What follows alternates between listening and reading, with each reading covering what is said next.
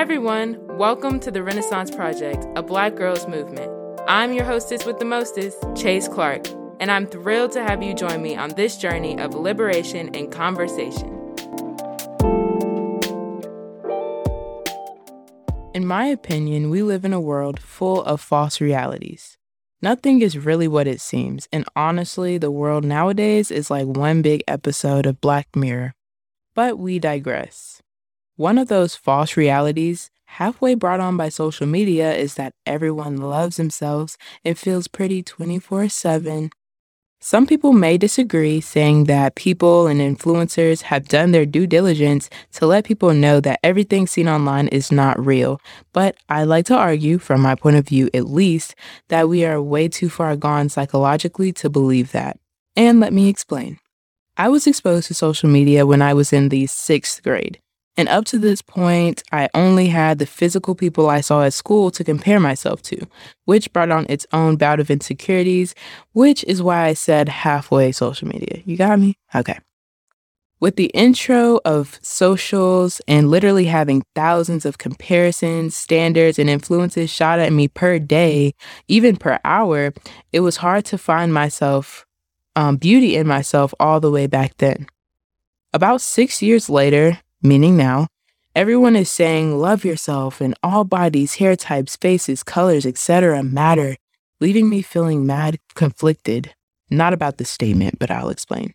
And if you haven't guessed yet, hi, I'm your hostess with the mostest, Chase Clark, it's me. And today we're talking about self-love. Funny-ish story to get us started. Last week or 2 weeks ago, I took out my iconic box braids.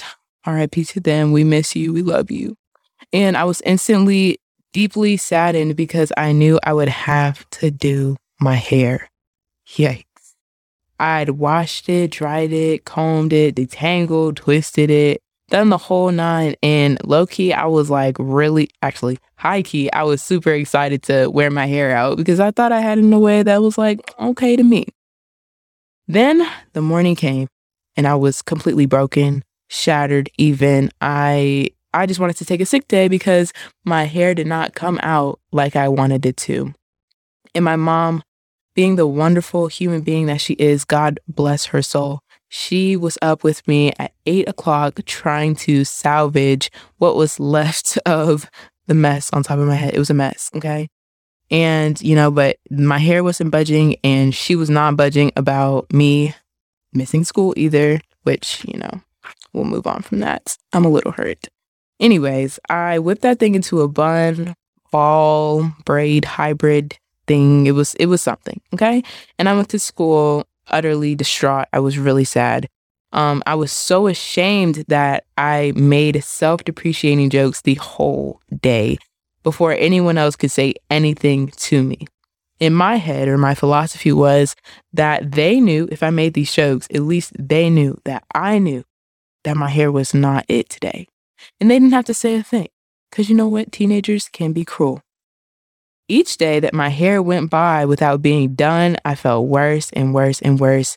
I felt like a fish out of water, and I was just ready to hide.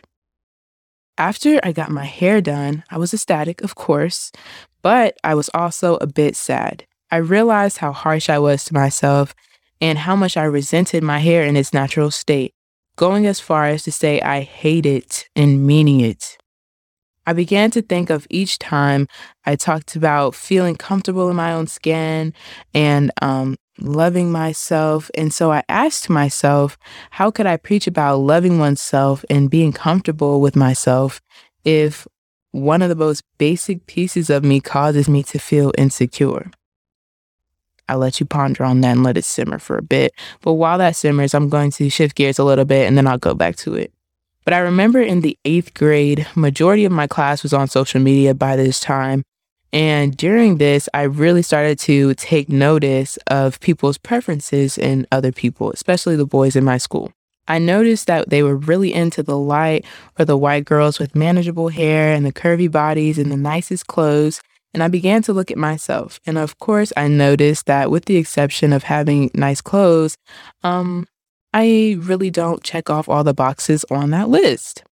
I'd been to the Love Yourself seminars and the Be Who You Are talks, But I recognize the power in being wanted. Like being wanted and sought after, it's a great feeling. Like, let's not lie.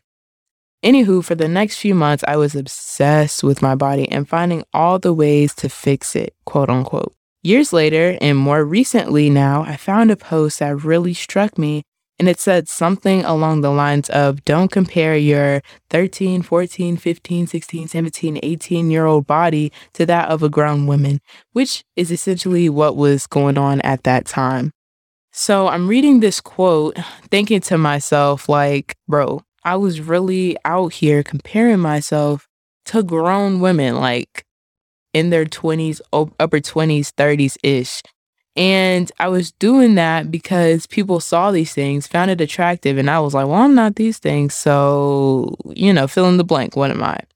But in seeing that post, which someone else had reposted, it made me realize that I was not in that boat alone, which is extremely sad when you really think about it. Now we're here in a time where being more natural is kind of accepted, really depending on your personal path in life. But now I've really began to take notice in the over-sexualization of young girls. This is a combo. I'm going to place a slight disclaimer over. This is the disclaimer if this is it. With the next few sentences, I'm going to be talking about the over-sexualization of young girls and women, which may be triggering to some. So I suggest skipping forward if you are, unsure about this next part. But, if you're open to listening, thank you. Now, this is something I wish I could say I was 100% hip to, but I actually was not until recently.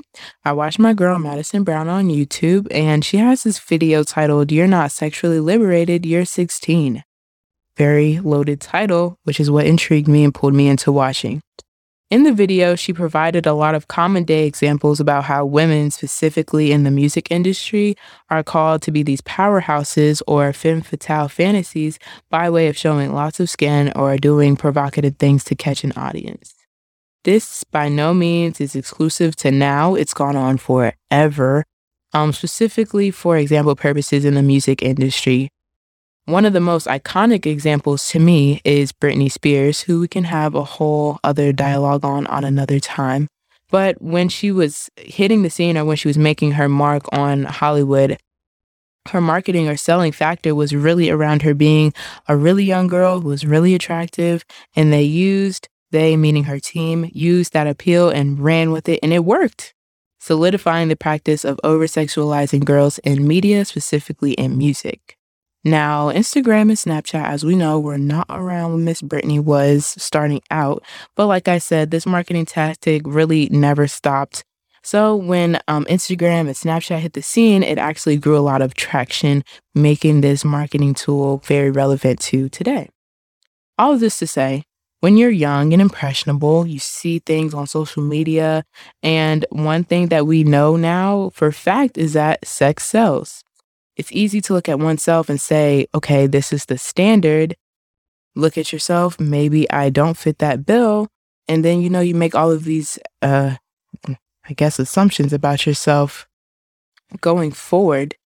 And here we are. We find ourselves in this place in time where I hear a lot of adults talking about how young women, especially but kids, are growing up so fast. And to that, I say we are literally products of what we see.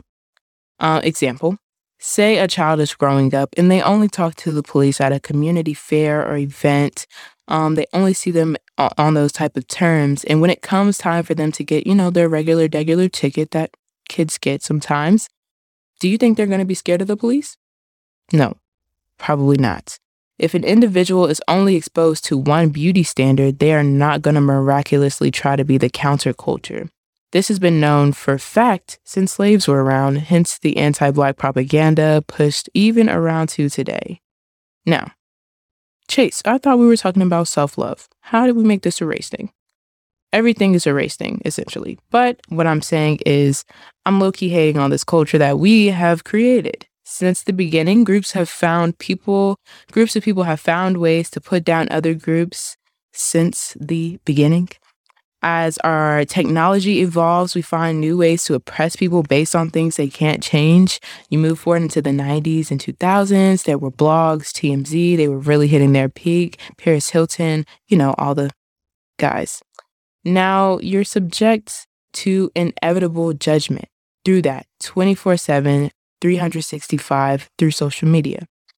And the only advice we give is to love yourself because people are going to judge anyway.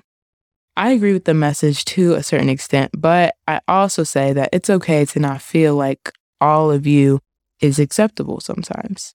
I know, shocker. The one cliche message I will try to push through this episode is that our flaws do make us beautiful. That doesn't replace the fact that we may still look at them as flaws sometimes, and that's okay. The one great thing about humans is that we're collectively not perfect, and that's actually quite great. The love yourself piece for me is synonymous kind of with conversations about race. Everything is about self-love. I'm just playing with you. But it's okay to see flaws, just like it's okay to see colors. It's actually really encouraged. I think the way that we kind of move past that is just trying to make your peace with it. My natural hair is probably not something I'm going to be accepting of anytime soon. I'm sorry. I hate to say it. I hate to sound ridiculous, but I just can't get with it right now. It's just not for me. But I know that it's mine. I know that it makes me me. And, while I recognize the personal disdain or the flaw from my perspective, I am working to make my peace with it. Okay? This episode probably is not going on the stellar high note you thought it would, but that's a flaw you'll have to make your own peace with. Get it? You got it? But reiterating something I said in the first episode of this series, these are literally evolving ideas, ones I intend to go back to and follow up, providing more context on. So don't sweat it. We will circle back to this combo. But in conclusion, self-love is an interesting concept.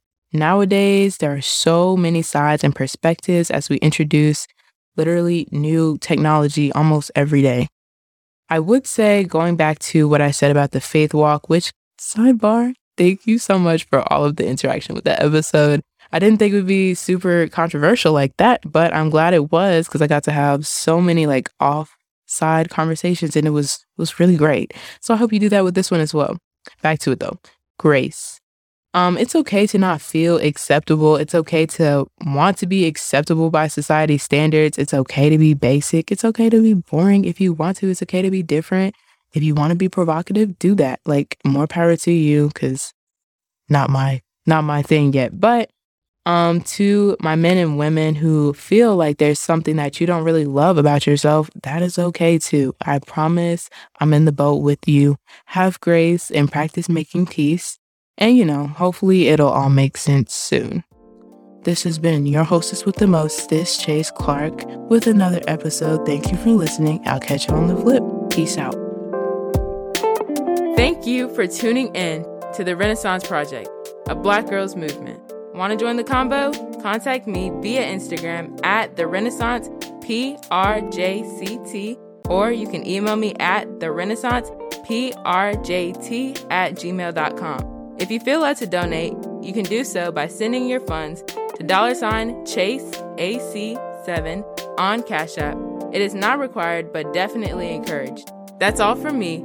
I hope to see you next Thursday. Until then, be well.